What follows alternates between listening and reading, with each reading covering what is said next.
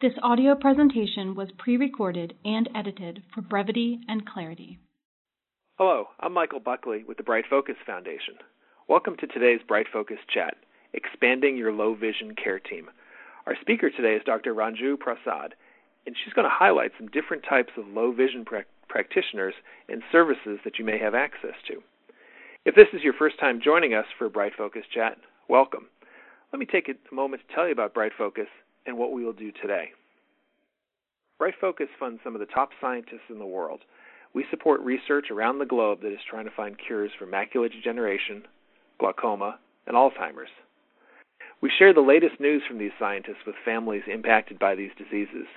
We have a number of free publications and plenty of materials on our website, brightfocus.org. That's brightfocus.org. Bright Focus chats are another way of sharing this information. So today, if you want to ask Dr. Prasad a question during the call, simply press *3 and an operator will take down your question. And again, that's press *3. An operator will take down your question and put you right back into the chat. And just in case you get disconnected during the call, let me give you the phone number to dial back in. That number is 877-229-8493. 877-229-8493. And then you'd enter a passcode, 112435. Just to repeat, that code is 112435. And also, if you'd prefer to listen to this chat online, you can live stream the call today at brightfocus.org/live chat. That's brightfocus.org/live chat. And if you happen to be listening online right now, you can submit your questions by emailing us at chatquestion@brightfocus.org. Again, that's chatquestion@brightfocus.org. Now let's turn to today's special guest, Dr. Prasad. Dr. Prasad, thank you for joining us today. Thank you for having me. Oh, great. We invited you to be a speaker on the call today because while we regularly talk about the diagnosis and treatment of age-related macular degeneration and what we can expect from a retina specialist, we don't always talk about what types of care or low vision services someone can access outside of the clinic. So I'd like to explore that today, but first I was wondering if you could tell us a little bit about your professional background and experience. Okay. Well, this year I was appointed as the director of the Penn Center for Low Vision Research and Rehabilitation at the Shea Eye Institute Department of Ophthalmology of the University of Pennsylvania Health System in Philadelphia, Pennsylvania. I've been practicing for 18 years and have been in this department for over 15 years. I have extensive experience in the low vision management of both the most common and rarest of ocular conditions, which causes vision loss of both adults and children. And I also have a keen interest in international low vision and have spent time in my early career consulting overseas. That's great. Out of curiosity, what made you want to go into this line of work? Well, when I was a student, I was an intern. I was an intern at a doctor's office who did low vision rehabilitation. And when I observed her and watched what she did and how she was able to help people, I fell in love with it. And I knew she was the one that I wanted to be like. I wanted to be just like her and do what she did. Wow. Yeah. That's great. What a great experience. And it's a very rewarding career. Yeah. Well, thank you so much for doing that. Now we know that low vision or vision problems that are not corrected by glasses or surgery or another medical intervention, they affect people in different ways. So I'm wondering, what would the first step be for someone who's hoping to make the most out of their remaining vision? And is there some type of initial evaluation, or how should someone start when they have some concerns about their vision? Well, the first step would be to immediately inform their functional difficulties to their present eye doctor or eye specialist. Almost every eye doctor would be well-versed in knowing of local resources, and the first step for them sometimes could be a state agency for the blind, and it all depends on where they're located. If there's an optometrist who specializes and practices in low vision rehabilitation, the individual may be referred to him or her. The initial evaluation with a low vision optometrist would focus on your functional difficulties specific to the activities of daily living, and this may include reading, writing, seeing at distance, difficulties with getting around and navigating, along with many others. And these are tasks that we do on a daily basis. Okay. We also take into account, because I am a low vision rehabilitation optometrist, the cause of the vision loss, and also look at the psychosocial aspects. Many people, because the vision loss can be relatively new, they do experience a lot of difficulties, and for example, they're grieving. So we take that into account as well. And our goal is to help the individual become more independent and improve their quality of life. That's great. Mm-hmm. And if somebody wanted to have the type of services that you and others provide, is that something that's covered by Medicare, or does someone need a prescription or referral from their the first eye care professional that they see? It's typically covered by Medicare or their health insurance. However, the important thing is to make sure that who they're going to see is part of their panel. And there's certain components of that exam which may not be covered by the health insurance. So, for example, the refraction is typically not covered, and that refraction includes the finding of the prescription or determining your eyeglass prescription. And then, are some of these other services? You said, when you say part of their panel, what does that mean? Oh, the panel. That means that they actually take that insurance. Yeah. So not everybody is a Medicare provider. Not everybody is a Blue Cross Blue Shield provider. Yeah, no, certainly. I know that the field of Medicare and private insurance can be a little overwhelming for people, and I think part of that is. I think it was the Marx Brothers had the phrase "alphabet soup" or whatever. Mm-hmm. It seems like there's in the vision field there are so many of these alphabet soup specialties. I've heard of CLVT, CRVT, OT, among others. I was wondering, can you help us tell us a little bit about these different specialties and how each one helps contribute to the outcomes? I was wondering if you could first start with CLVT and LVT.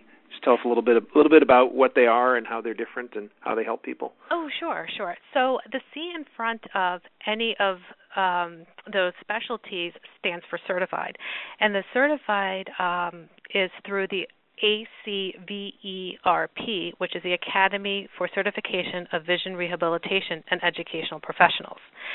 So a CLVT is a certified low vision therapist, and an LVT is a low vision therapist that's not certified.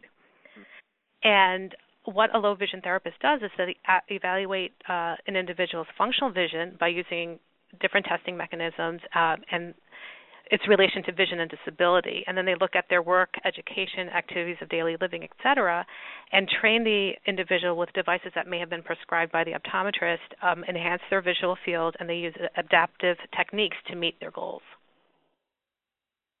That's great. Yeah, go ahead, sir. Oh, okay. And then there's other specialties as well. The CRVT is a certified vision rehabilitation therapist, and they're the ones that evaluate and train the visually impaired individuals in their home environment or work environment. So they actually go to the place, and they use compensatory skills and techniques and assistive technology and environmental adaptations. And so, for example, they would teach adaptive grooming and bathing skills. They would teach adaptive kitchen skills, labeling, organizing, and they're the ones that work with individuals who have very low vision or are blind, too. Wow, thank you. Yeah.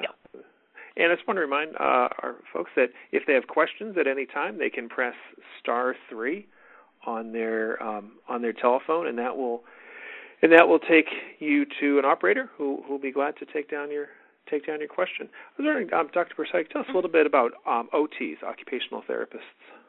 Oh, okay. So OTs are licensed providers, and they follow the medical model of rehabilitation, and they perform full functional evaluation. So if an individual is referred for vision, the OTs will not only assess the vision component, but they assess cognition, range of motion, upper body strength, and sensations such as light touch.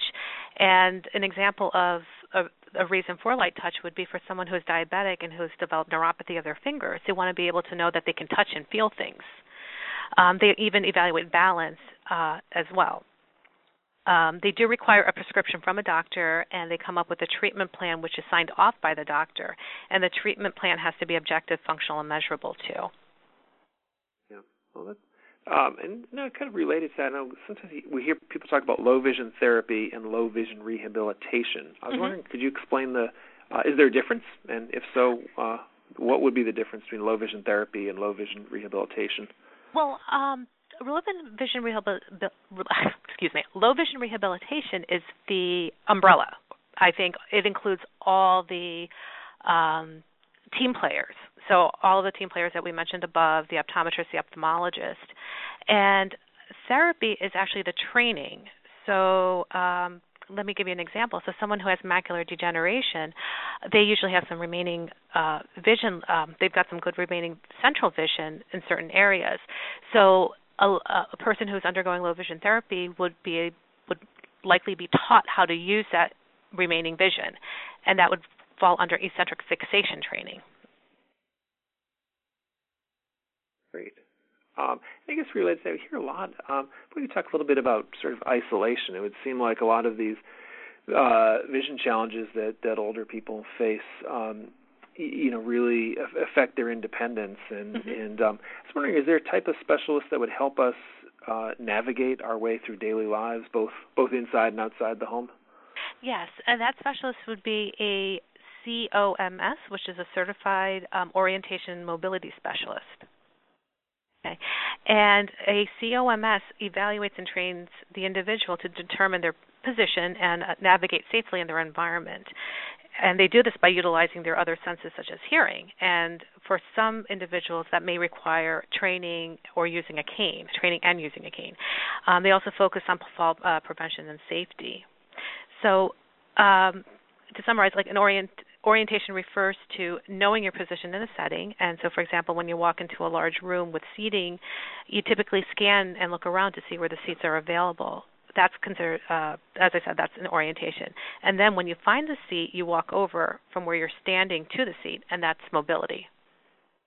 That's interesting. I think I think what you speak about is just the range of new experiences that people and their extended families must have to navigate. And I think that one of the ones we hear a lot about at Bright Focus is driving, and that's such a core part of independence and lifestyle. And I'd like to ask you about that, and just kind of mention to our listeners that Bright Focus has a number of materials that are available free of charge. One of them is a publication, it's a free brochure called "Safety in the Older Driver," and that's available free of charge at the Bright Focus website, or you can leave a message at the end of this call. And so, Dr. Prasad, I just wonder, kind of both big picture, what do you think about some of the challenges that vision faces with driving, and sort of how do you address this in the patients that you see? Again, actually, I address this quite often, quite often, and I think it's one of the most difficult things to address as well, because for almost everybody, driving equates to independence, and if you take away their ability to drive, then they lose their independence. However, what I try to reiterate is, first and foremost, that I'm not taking their license away. It's not me. And I have to follow what the state regulations are. So every state has different requirements for driving. So wherever that individual is living in should familiarize themselves or ask the doctor what the legal requirements for driving is. If are they there don't, specialists who can help on this, or? I'm sorry, specialists? Are there specialists in the occupational therapists or others that could help on this? Or? Well, their way of helping is, so for example, there's individuals who are within legal limits to drive, okay, and they find that they're not as confident on the road, or they may have had an additional condition such as a stroke, or they may have fallen. So, yes, there are driver's rehabilitation programs that are available. They're mostly available in a larger rehab setting and are handled by an occupational therapist. Now, I can imagine this has got to be an incredibly sensitive, often challenging conversation for families to have. Do you have advice for families that are facing this or think that it's going to be happening to them soon? Yeah, I think if there is any question, to bring them to their eye doctor, voice the concern, and also to reiterate that it's about protecting themselves. Not only is it about protecting other people, but it's also about protecting themselves. I've had to address it a number of times, and I've had to tell the individual that, if something were to happen, and even though it wasn't your fault, they may still come after you. And if you come out to be liable, then you have a lot of things at risk to lose. A lot. Yeah, so it's about protecting yourselves, too, first and foremost. I certainly understand that. And what do you, I'm sure a popular human trait is denial. Yes. What do you, we got it down to an art form, but what do you say to people who think everything's great and they just can't even imagine, where you're coming from on this, on the driving? Yeah, I actually go to the DMV site and I print out their statutes. And I give them written documentation. I show them their visual fields. If it's a peripheral visual issue, which you'll find with glaucoma, retinitis pigmentosa, and even point out on the chart where they should be seeing and what they are seeing. In the state of Pennsylvania, we're required to inform the state about a driver's condition if they do not meet the legal requirements. So, but not every state has that. Yeah, and where you practice in Pennsylvania and the Philadelphia area, are there type of services that you recommend to people? When they are no longer able to stop driving? It would seem like it would have a great effect in them, but not only socially, but just food and access to medical care. I mean, are there just from the area you're familiar with, are there resources that can help families? Oh, there's a number of resources. The first resource is a state agency, which is the Bureau of Blindness and Visual Services. Every state has an agency that provides resources and sometimes money for devices for individuals. So that's the first place I go. And then within Philadelphia, there's also the Associated Services for the Blind. Oh, I think this is good to know. And I think related to that, I mean, how this kind of relates to a question that we just received from Aguedo from Maryland, who asks, how do you expand your care team? And I'd like to kind of add to that question. I mean, how does somebody keep track of all this? I mean, do you have, their sort of information sheets that might have at a doctor's office, or in terms of all these different, almost like a general contractor, sort of a gatekeeper for these type of services, and how do you as a physician make sure that they're integrated? Well, we have the information at our fingertips. So one of the greatest inventions is the internet, and we almost never keep copies. So I'll always have it at my fingertips to look at their site, print out that information. We're also in the process for us to have all these resources available at our website. So that's still in the process. We're working on that. But it's just a matter of, when you see the doctor, or when the patient sees me, just based on talking with them and knowing what their difficulties are, I'll know where to go. And for me, I mean, it's through our continuing education. I'm learning more. I have a lot of colleagues. I work very closely with occupational therapists. My training. I also have contacts in different states, so they're all there. And then that's plus, great. Yeah.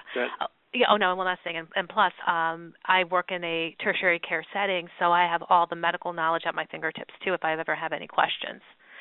So. That's great, and that's wonderful. On the patient side of it, what can a patient and her or his family do to help this? I mean, if someone brings a friend or family member, what can that accompanying person do to help make sure that they're getting the services that they need and understanding the differentiations that you talked about? That is just being informed and educated. I think just by asking questions, making sure and following up. So, I've had a lot of individuals who have been proactive, who found out a lot of things before they even came into the office. So they're able to say, well, this is what they need, and then just to follow up with them and just to know exactly what the patient knows. I think what I've also found was, depending on what state of where they're at emotionally, we've got people who come in and are very angry. They're going to be in denial.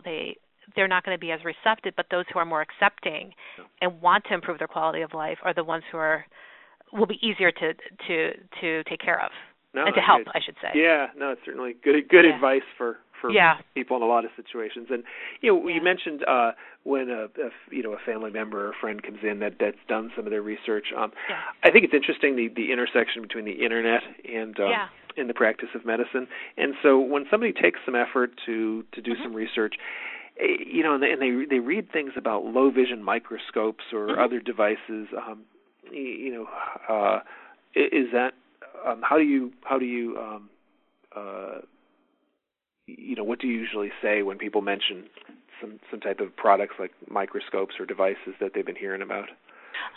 That happens to me all the time. Obviously I ask more about what they're asking about, and kind of see if it would relate to the patient, and show them. I said, this is what you're looking at. I think this is the device that we have. This is what it is. This may work for him. This may not. So we've had people who have very good vision. I mean, what we would consider pretty good vision, and what the family member found was something that was, electronic and too strong, I would say. It's not something that they would need at that time, but it's great for that they are educated because they know that these are available. That these are available for them. That's good to know. And I guess sort of in general, whether it's people's research or their emotional reactions, is there sort of a common message that you like to give to your patients, or a common misperception that you feel you need to correct on a regular basis with your patients? Yeah, I have when individuals and patients come and tell me that nothing can be done, that I can't do this anymore. Yeah. And what I try to tell people is you can't do it anymore in the same way that you probably used to. Yeah.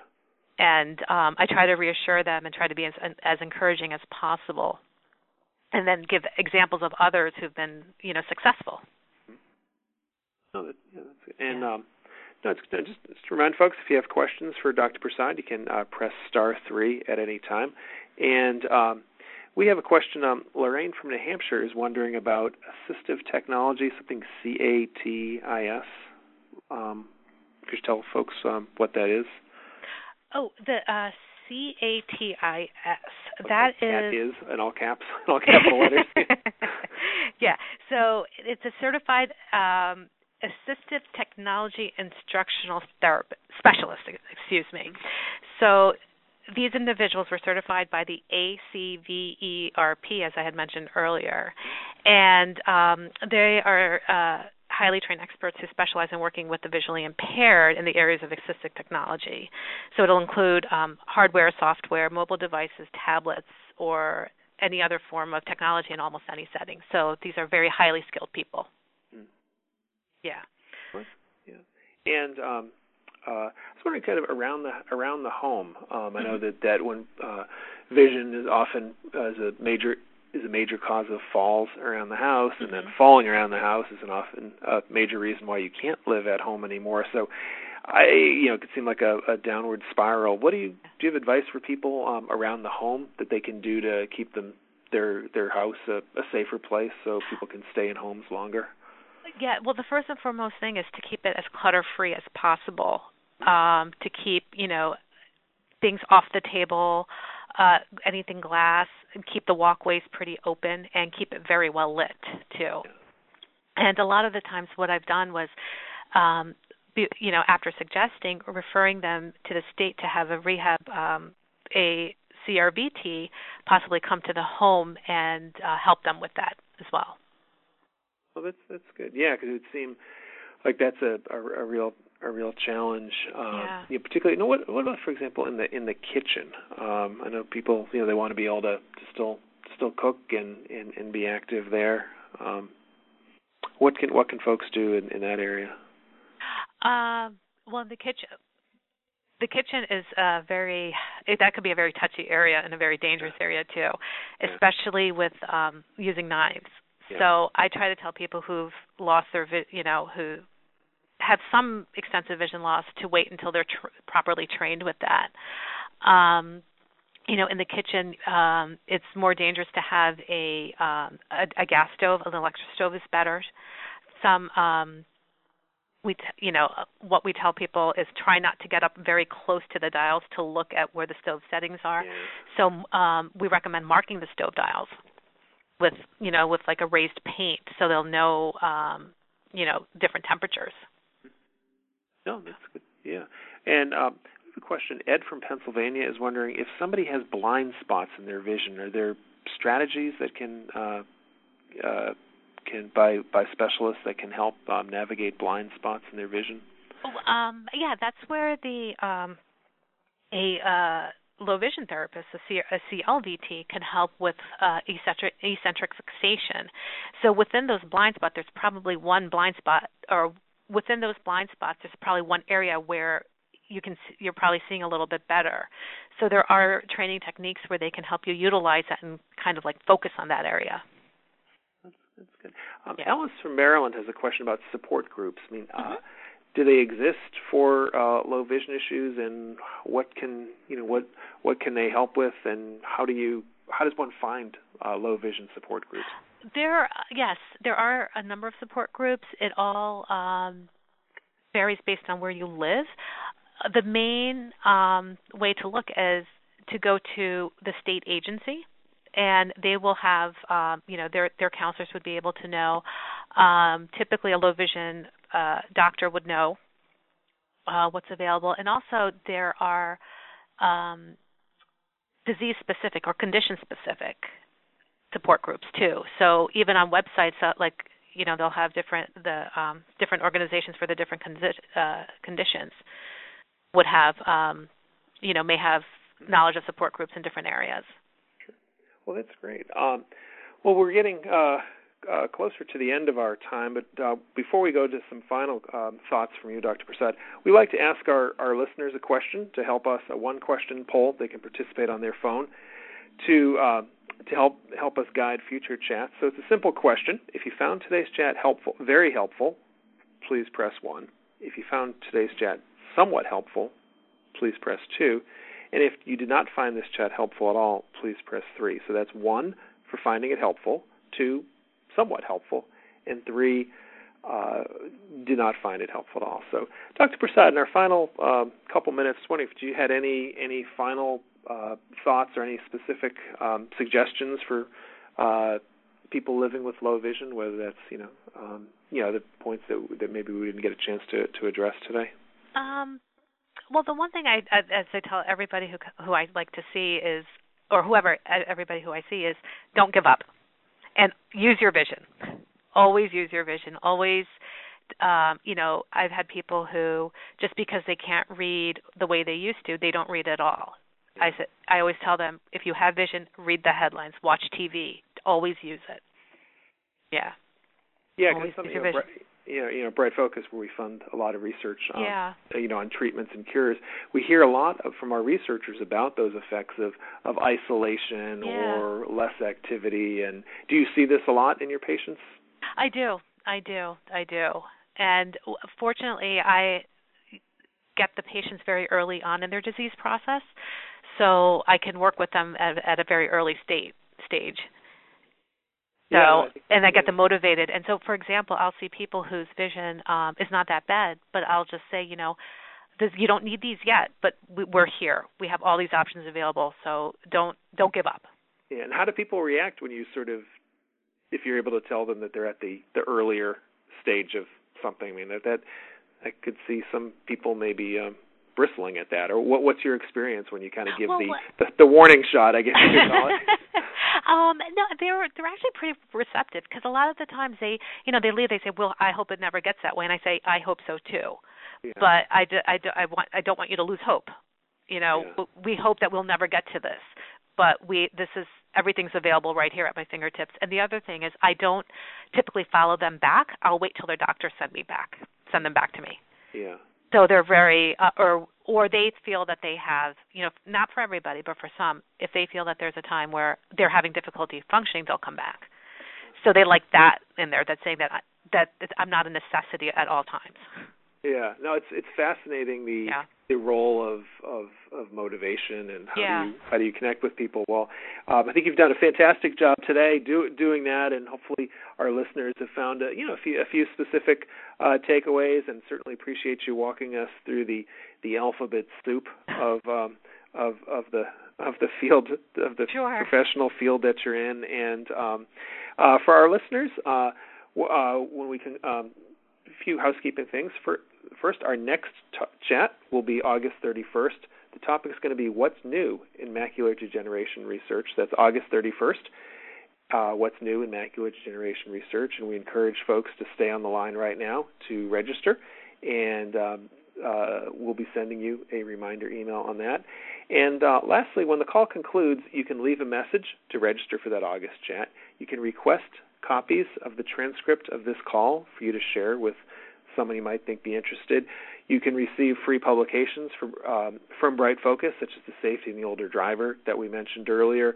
We also have Amsler grids and other resource. We have materials on treatments, and we have a popular card, fits in a purse or a pocket, called 5 Questions to Ask Your Eye Doctor. So we have a lot of materials to help you.